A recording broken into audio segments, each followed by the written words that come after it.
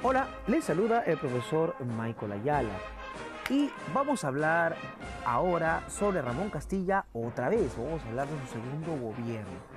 En el podcast anterior habíamos hablado de que él ganó la batalla de La Palma, obliga a Echenique a retirarse y bajo la promesa de liberación del tributo de los indígenas y liberación de la esclavitud, se moviliza hacia Lima. Obviamente, los hacendados que tenían esclavos estaban pues asustados.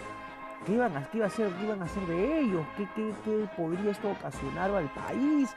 Pero Castilla, ya saben cómo resuelve las cosas, conversando y pagando, así de sencillo. Así que les dijo, tranquilos, por cada esclavo que ustedes liberen van a recibir una indemnización y también les vamos a dar cierta legitimación de algunas tierras que formalmente no son de ustedes. Así que los hacendados hacen una pausa y deciden no enfrentarse a Castilla. Bueno, también que es un gran general, así que era complicado ganarle a Castilla. La cuestión es que se paga, pues. Se paga así, ya no hay mayor resistencia de parte de los hacendados que tenían esclavos y de aquellos que también dependían del tributo indígena. La cuestión es que de 1855 a 1858 se da una presidencia provisoria, ¿no? Castilla es el presidente provisional, Pedro Gálvez y Manuel Torillo Ureta lo acompañan, junto con Domingo Elías y San Román, el Ministerio de Guerra. Bien, entonces se habla pues sobre las ideas liberales y una idea importante es la libre expresión y el libre pensamiento a través de la imprenta, y con eso también minan ya el debilitado control que tenía, bueno, en ese momento la Iglesia Católica en el Perú tiene momentos de mucha influencia, momentos donde la influencia decrece, vuelve a aumentar, decrece, vuelve a aumentar. Entonces, en ese proceso de aumento y descenso, aquí este es un golpe para el control que ejercía la Iglesia respecto a lo que se escribía y a lo que no. Así que se da la idea liberal de la libertad. Entonces, es un momento para los liberales, es un momento. Los conservadores han perdido en un campo de batalla, Castilla los ha tenido de aliados, Castilla no se hace problema, paga un lado, paga el otro lado, así que no hay ninguna complicación. Así que es sencillo, bien sencillo. Hay abolición de la esclavitud, hay abolición del tributo indígena, hay facultades para la expresión libre. También el gobierno ya convoca elecciones para la reunión de una convención nacional, para hacer una constitución también, porque la constitución que venía era una constitución, digamos, no muy convincente. Ok, se convocan elecciones con sufragio directo y universal, otra idea también de los liberales, ¿no? Es decir, tendría que ser, los peruanos podían votar sin ninguna limitación. O sea, podía ser analfabeto, no tener fortuna y ya está. Claro, en el papel, como siempre, los liberales tienen esto, ¿no? Que son muy excelentes ideólogos con ideas impresionantes, pero la práctica es otra. Porque en la práctica, pues, el hacendado decía, vamos a votar por tal candidato, y toda su gente, todos sus subordinados se tenían que ir a votar por lo que él había dicho. Y pobre de aquel que no lo hacía. Entonces es una democracia a medias, es lo que tenemos que decir. Así que a los liberales les encanta también hacer constituciones. No hay cosa que más les divierta que hacer constituciones, porque se sienten pues que con eso van a lograr pues un cambio nacional, un cambio mundial, en fin. Sí, les encanta a los liberales hacer constituciones. Que todas sirvan, no todas han servido, algunas sirven, otras no, eso que hay que decirlo. No soy conservador tampoco, pero tampoco soy liberal, digamos que estoy en un punto intermedio luego de tantas experiencias vividas en uno y otro lado del tapete histórico. Bien, entonces hay un grupo pues que es liberal, pero hay un grupo conservador que dice, oye, pero tú eres liberal y estás apoyando a Castilla, y Castilla es un dictador. Y este grupo, o sea, los conservadores le dicen esto a los liberales, o sea, te está patrocinando un conservador en el fondo. Ojo, que a Castilla nunca le van a decir conservador. Castilla, pobre, que le digan a alguien algo así, pues, ¿no? Olvídese. La cuestión es que se termina pues de discutir la Constitución de 1856, pero es una Constitución pues liberal, o sea, pero así, liberal con todas sus letras. que apoya pues al legislativo, que controla el poder de la, digamos, del poder ejecutivo. Es decir, es como que hay un cambio demasiado radical. Y Castilla se da cuenta de esto, ¿no? Castilla dice, como es que esto no anda bien, esto ya no me gustó, está bien ser liberal, pero tampoco irnos al extremo. La cuestión es que reduce la cantidad de años de la presidencia, se suprimen los fueros personales, se anula la pena de muerte, se establece el sufragio popular, pero eso te generaba problemas pues también, y se intenta la libertad de cultos, pero eso no se logra. La cuestión que era una constitución que a futuro podía servir, pero no iba a servir en ese momento, Así que Castilla conversa con dinero en mano y con poder en mano.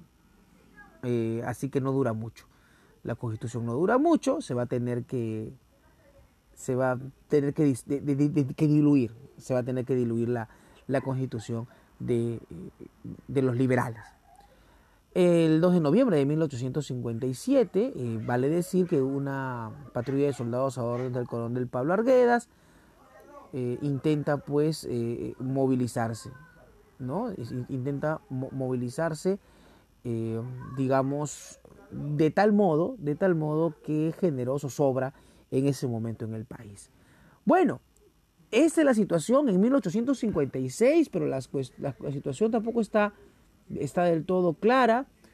¿Por qué? Porque en Arequipa, otra vez, los conservadores dicen es la hora también de volvernos a rebelar. Así que se reúnen cerca de Manuel Ignacio de Vivanco, ¿no? Un hispanófilo, un hombre que pues ama España, ama la idea conservadora, cree que nos hemos extraviado como país, en fin. La cuestión que la rebelión estalla en Arequipa el 31 de octubre de 1856. ¿Y qué ocurre ahí? Se quema pues la constitución recientemente proclamada, la rebelión se extiende a Moquegua, Ayacucho, a Piura, la escuadra se pliega al movimiento y uno de ellos, señores, es Miguel Grau. Fue un partidario de Vivanco en su juventud, junto con, Lizardo Montero. Entonces, jóvenes, muy jóvenes, conocen el mar, los revolucionarios empiezan a moverse, pero en el norte, pues, difícil, ¿no? Difícil sublevar a esa zona. Esa zona no les interesa, habían vivido, pues, ya situaciones tensas antes, no querían una situación tensa más. Así que, hay una movilización de la Marina atacando al Callao y obviamente, pues, con los chalacos bien difícil meterte, van a defenderse. Así que en base a esto se declara al Callao la provincia constitucional. ¿Por qué? Porque defiende pues la Constitución, y Castilla, si algo tenía, era que era un hombre que respetaba la ley de alguna u otra manera, claro, mientras estuviera bajo su sombra. La cuestión es de que la rebelión se reduce a Arequipa, pero el arequipeño se mantiene rebelde, pero se organiza, pues, se envía a Miguel de San Román para que se organice el cerco, pues, a Arequipa. Arequipa, terco, muy testarudo, decide, pues, movilizarse también, decide estar dispuesto a defenderse hasta la muerte, pero a la larga hay un sitio a Arequipa, se va a ir doblegando poco a poco. Hay 9 meses de sitio de la zona de Arequipa. La cuestión es que el 5 de marzo de 1858 Castilla dice vamos al asalto. Terrible. Los arequipeños pelearon hasta la muerte contra Castilla y sus seguidores. Hay un gran derramamiento de sangre. La defensa fue férrea, pero Castilla pues es un hombre de guerra, es un hombre, digamos, estratégico, que sabe cuándo pagar y cuándo no pagar, cuándo castigar y cuándo no castigar. Castilla es un personaje, pues, impresionante en la historia. Vivanco es derrotado completamente y huye a Chile. Ok, ¿hay elecciones?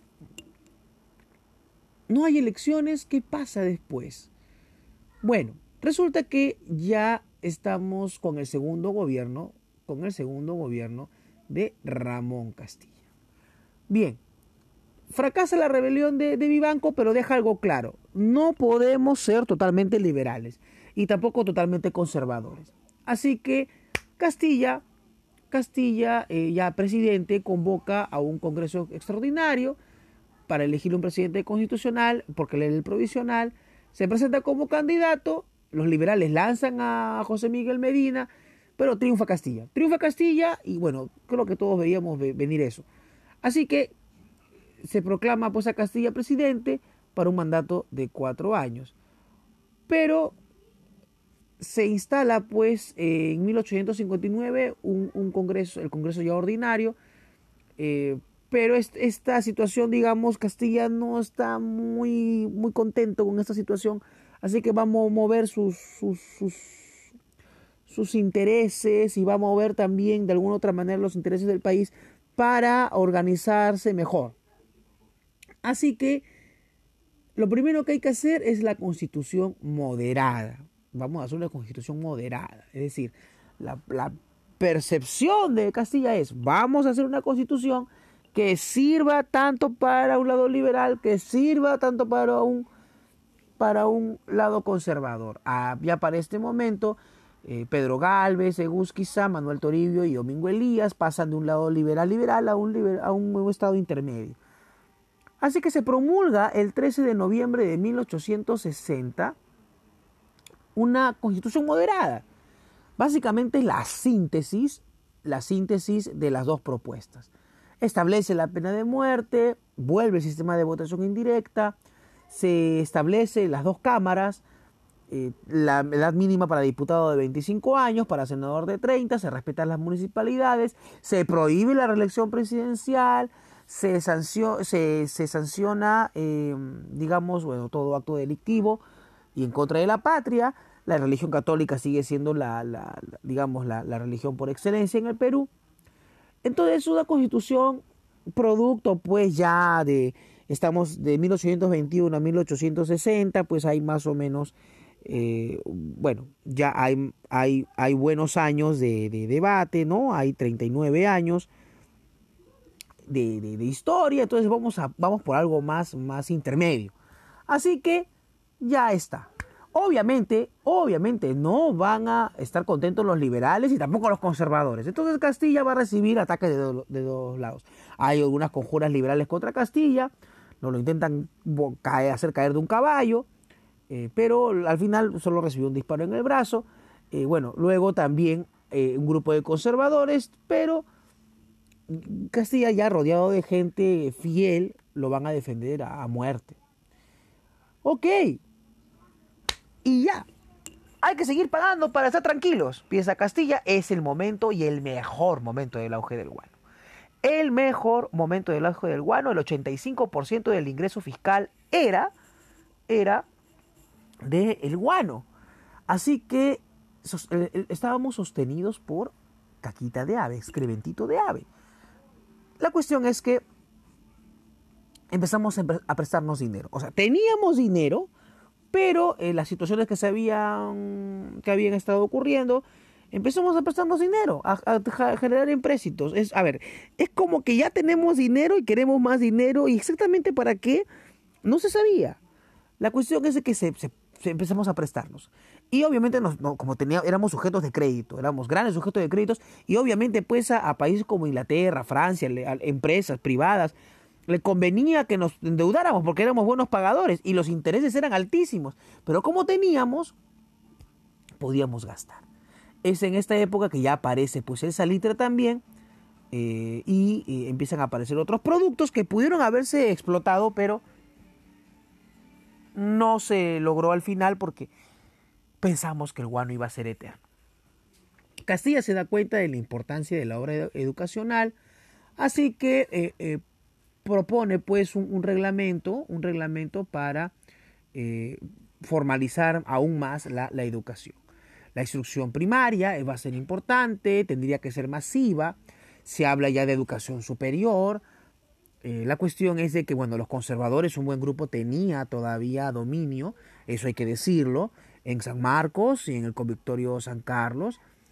al final tenían influencia, pero progresivamente las ideas, digamos, de expansión de la educación se fueron consolidando hasta que el mismo sector intelectual se da cuenta de la importancia de mantener esta línea, ¿no? De mantener esta línea política respecto a la educación. Bueno, y en este proceso Castilla se convierte en el papá gallina de América. Tenemos el dinero, tenemos los recursos, tenemos todo. Así que Castilla, ¿qué hace? Simplemente decide reunir a los países de América y advertirles que tenemos un enemigo común, que ese enemigo común es la monarquía española y que tenemos que enfrentarla y que tenemos que hacerle frente con armas y con ideas, básicamente. Así que se firma, pues, digamos, buenas relaciones con Chile, con Ecuador. Hay acuerdos en caso, pues, de una situación complicada. En Washington, el 19 de noviembre de 1856, hay un proyecto de alianza americana, ¿no? Perú, México, Nueva Granada, Venezuela, Costa Rica, Guatemala deciden juntarse para hacerse de una fuerza común contra el posible ataque de algún país europeo. Y recuerden que estamos hablando de Inglaterra, Francia, Alemania, bueno, no la Alemania como la conocemos ahora, pero Europa en expansión, incluyendo a Rusia también, pues, ¿no? La cuestión es que se le apoya con dinero a Nicaragua, con cuestiones diplomáticas, se ayuda también con dinero a Costa Rica, se protesta contra Santo Domingo y teníamos los recursos bélicos para decirle a España qué te pasa, para que vean la capacidad que teníamos. También hay una agresión franco-española a México y se manda una misión, se apoya al gobierno de Benito Juárez y cuando, bueno, ustedes deben saber que México hubo una intentona de ser dominada por Napoleón III a través de Maximiliano de Austria. La cuestión es que hay una protesta importante ante esto y la voz de Perú sonaba y era importante, pues, ¿no? que sonara. La cuestión es que también Ecuador, Gabriel García Moreno quería convertir en 1861 a Ecuador como un protectorado francés y también protesta. Entonces Castilla es un hombre de los pocos que tiene, pues, una mentalidad de expansión, es decir, de pensar el Perú como potencia, porque él pensaba el Perú como potencia. De alguna otra manera intentaba o continuar la idea de Bolívar, de una América sólida, junta contra enemigos más grandes. Idea que Grau va a tomar también. Y esta situación,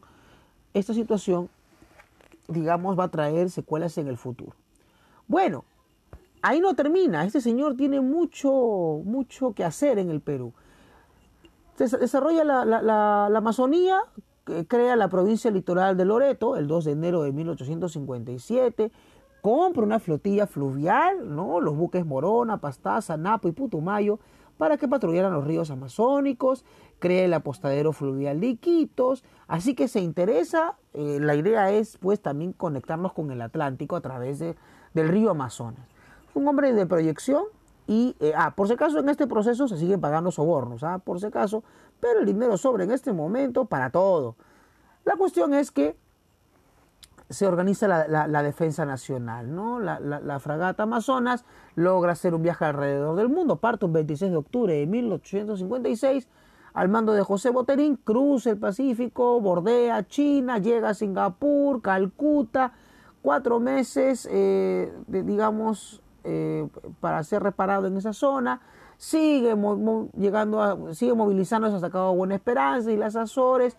Bueno, ancla en Londres y en rumbo a América del Sur, pasa por Río de Janeiro, doble el estrecho de Magallanes, continúa hasta las costas de Chile, llega a Talcahuano, donde está el Huáscar, ¿no? Bueno, ahora, no en esa época, ¿no? Y toca Arica. Finalmente llega al Callao un 29 de mayo de 1858, 40.000 millas en 308 días y permaneció 272 días en puerto. Se mejora el armamento del ejército en la infantería, la caballería y la artillería. Se usan las técnicas modernas. Se envía a Bolognesi para la compra de cañones rayados, fusiles y otros implementos bélicos. Les voy adelantando, Bolognesi es un hombre muy estratégico. Él organizó Arica de tal manera que se convirtió en la plaza más fuerte del litoral peruano. Ya después vamos a hablar cuando llegue el momento. Se organiza el colegio militar. Se empiezan a formar ingenieros militares y civiles, y también aparecen los zapadores, ¿no? Los zapadores que son digamos, podemos decir como que técnicos especializados importantísimos en una guerra. Y vamos a tener una guerra con Ecuador. En 1857, Ecuador adjudica terrenos que eran peruanos para poder coordinar una deuda que tenía.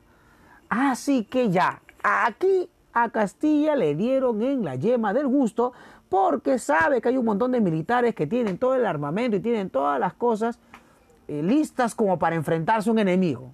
Así que en realidad le hizo un bien esta situación tensa. Se empiezan a movilizar, había que defender la patria, había que defenderse de intereses externos. Perú era potencia, así que la situación es muy sencilla. Castilla decreta el bloqueo pacífico de toda la costa ecuatoriana el 26 de octubre de 1858. Guayaquil empieza a sufrir pues ya lo que significa estar sitiado. Así que Guillermo Franco intenta pues firmar un armisticio con la flota peruana. O sea, miren la potencia naval que tenía Perú, simplemente moverse, solamente movió la flota hacia Ecuador y ya está. Guillermo Franco se llega a un arreglo, pero pues Ecuador en este momento habían varios personajes ahí en disputa, ¿no? Varios personajes ahí peleando sobre quién debía gobernar. Así que en esa anarquía política se hace un triunvirato en Quito. La cuestión es que la preside Gabriel García Moreno. La cuestión es que se desconoce, ¿no? Se desconoce lo que Guillermo Franco había firmado. Así que vuelve otra vez la idea de mantenerse en tensiones. La cuestión es que como no hay un gobierno permanente, ahora ¿con quién se conversa? ¿Con quién se pacta la paz? Ahora, Castilla le conviene que haya una guerra, aproveche y movilizar lo que se ha gastado. Es decir, se ha comprado armamento, se ha comprado barcos, se ha comprado cañones, se ha organizado una flota, inclusive también se ha enviado a formación a oficiales. Entonces ese es el mejor momento para practicar. Así que, ¿qué se hace en esa situación? Eran 15 buques que transportaban a 6.000 soldados, y la idea era pues que no era humillar a Ecuador, era como que disuadirlo a que no continúe con esta idea, porque en ese momento pues la potencia peruana era terrible, ¿no? Era temible también enfrentarse en ese momento, y Ecuador era un país lleno de hombres valientes y lleno de mujeres valientes, estarían dispuestos a morir. Pero Castilla pues tenía algo más de fondo, él no quería un enfrentamiento entre americanos. La cuestión es que en Ecuador se llega a un arreglo. Las tropas peruanas pues llegan a posicionarse en las alturas de Mapasingue, y tiene control del mar, ya tiene presencia terrestre. Esto pues ya va a obligar a los ecuatorianos a tener que tomar una decisión. Así que se firma pues con el gobierno de Franco el Tratado de Mapasingue, ¿no? Entonces Ecuador reconoce la validez de la Real Cédula de 1802, reconoce la soberanía peruana sobre los territorios de Quijos y Canelos, y anulaba pues esta venta de algo que no le pertenecía. ¿Correcto? Hay un tema con Ecuador ahí. Ecuador, lo que quiero aprovechar en decirlo, no va a haber otra oportunidad.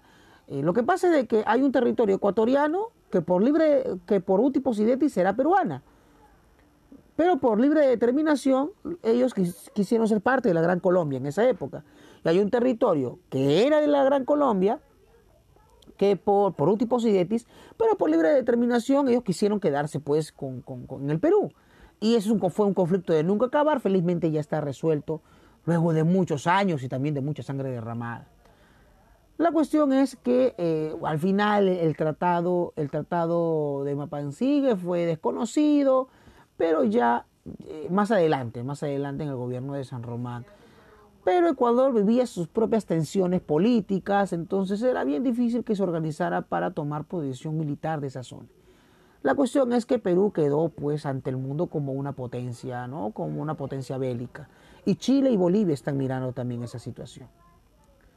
Bien, muchas obras hizo el buen Castilla, muchas obras públicas, se culmina la instalación a gas, el servicio de agua potable, se funda la Benemérita Sociedad de Fundadores de la Independencia, el telégrafo también se implementa, se inaugura el ferrocarril de Lima Chorrillos, se construye la penitenciaría de Lima, digamos que la idea era rehabilitar al preso y no terminar de matarlo en la cárcel, se construyen muelles en el Callao, Chorrillos, Pisco, Paita, es decir, hay un reglamento para carruajes, se hace el franqueo de las estampillas, se inauguran monumentos a Simón Bolívar y Cristóbal Colón, entonces Lima empieza ya a crecer, se funda el Club Nacional en 1855, después vamos a hablar del Club Nacional, de qué cosa es, se promulga pues el Código Penal y se realiza un censo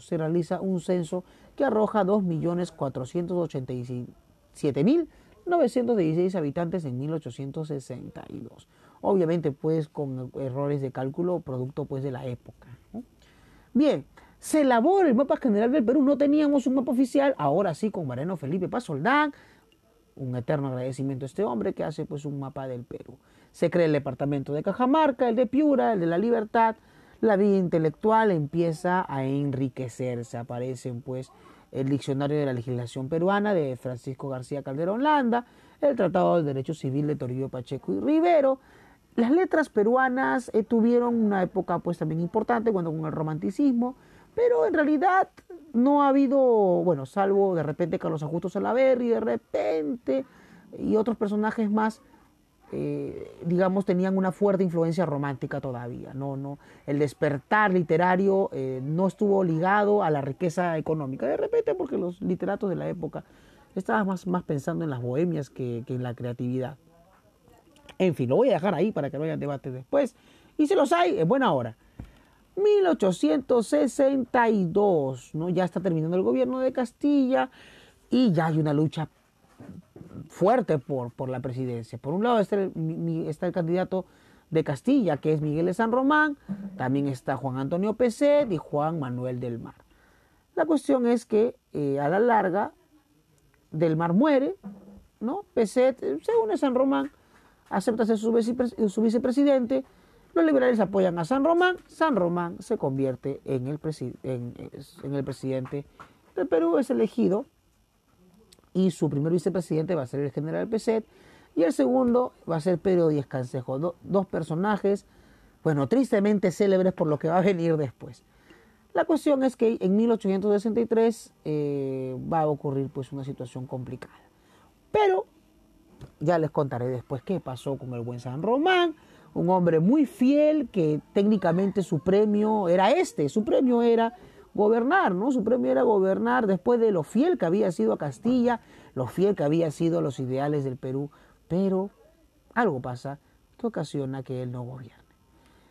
Eso ha sido todo por hoy. He dedicado casi una hora completa a Ramón Castilla. Ya les dije, es un personaje amado, odiado, pero jamás ignorado. Que hizo obra. Que fue un hijo de su tiempo, lo fue.